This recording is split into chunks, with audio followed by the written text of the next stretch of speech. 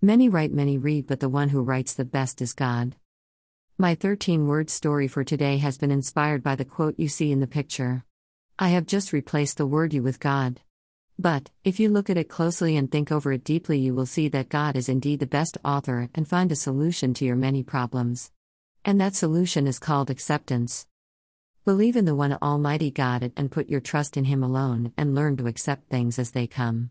But, you might say that accepting things as they come means you have stopped dealing with your problems.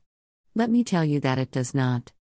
You should deal with your problems as much as you can, but finally, when you see that there is no way out of it, accepting the situation is the best solution.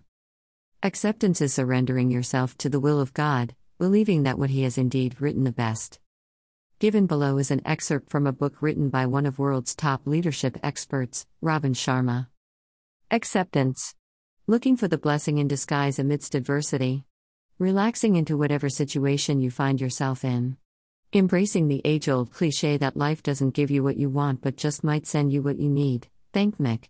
We all get hard days and mean seasons, from time to time. That's because you and I are enrolled in greatness school. And challenge/conflict/confusion and uncertainty are stunningly powerful vehicles for our growth. But days get better and seasons change. By accepting what is, the bitter times will be shorter and your gorgeous days will get longer. And that's my wish for you.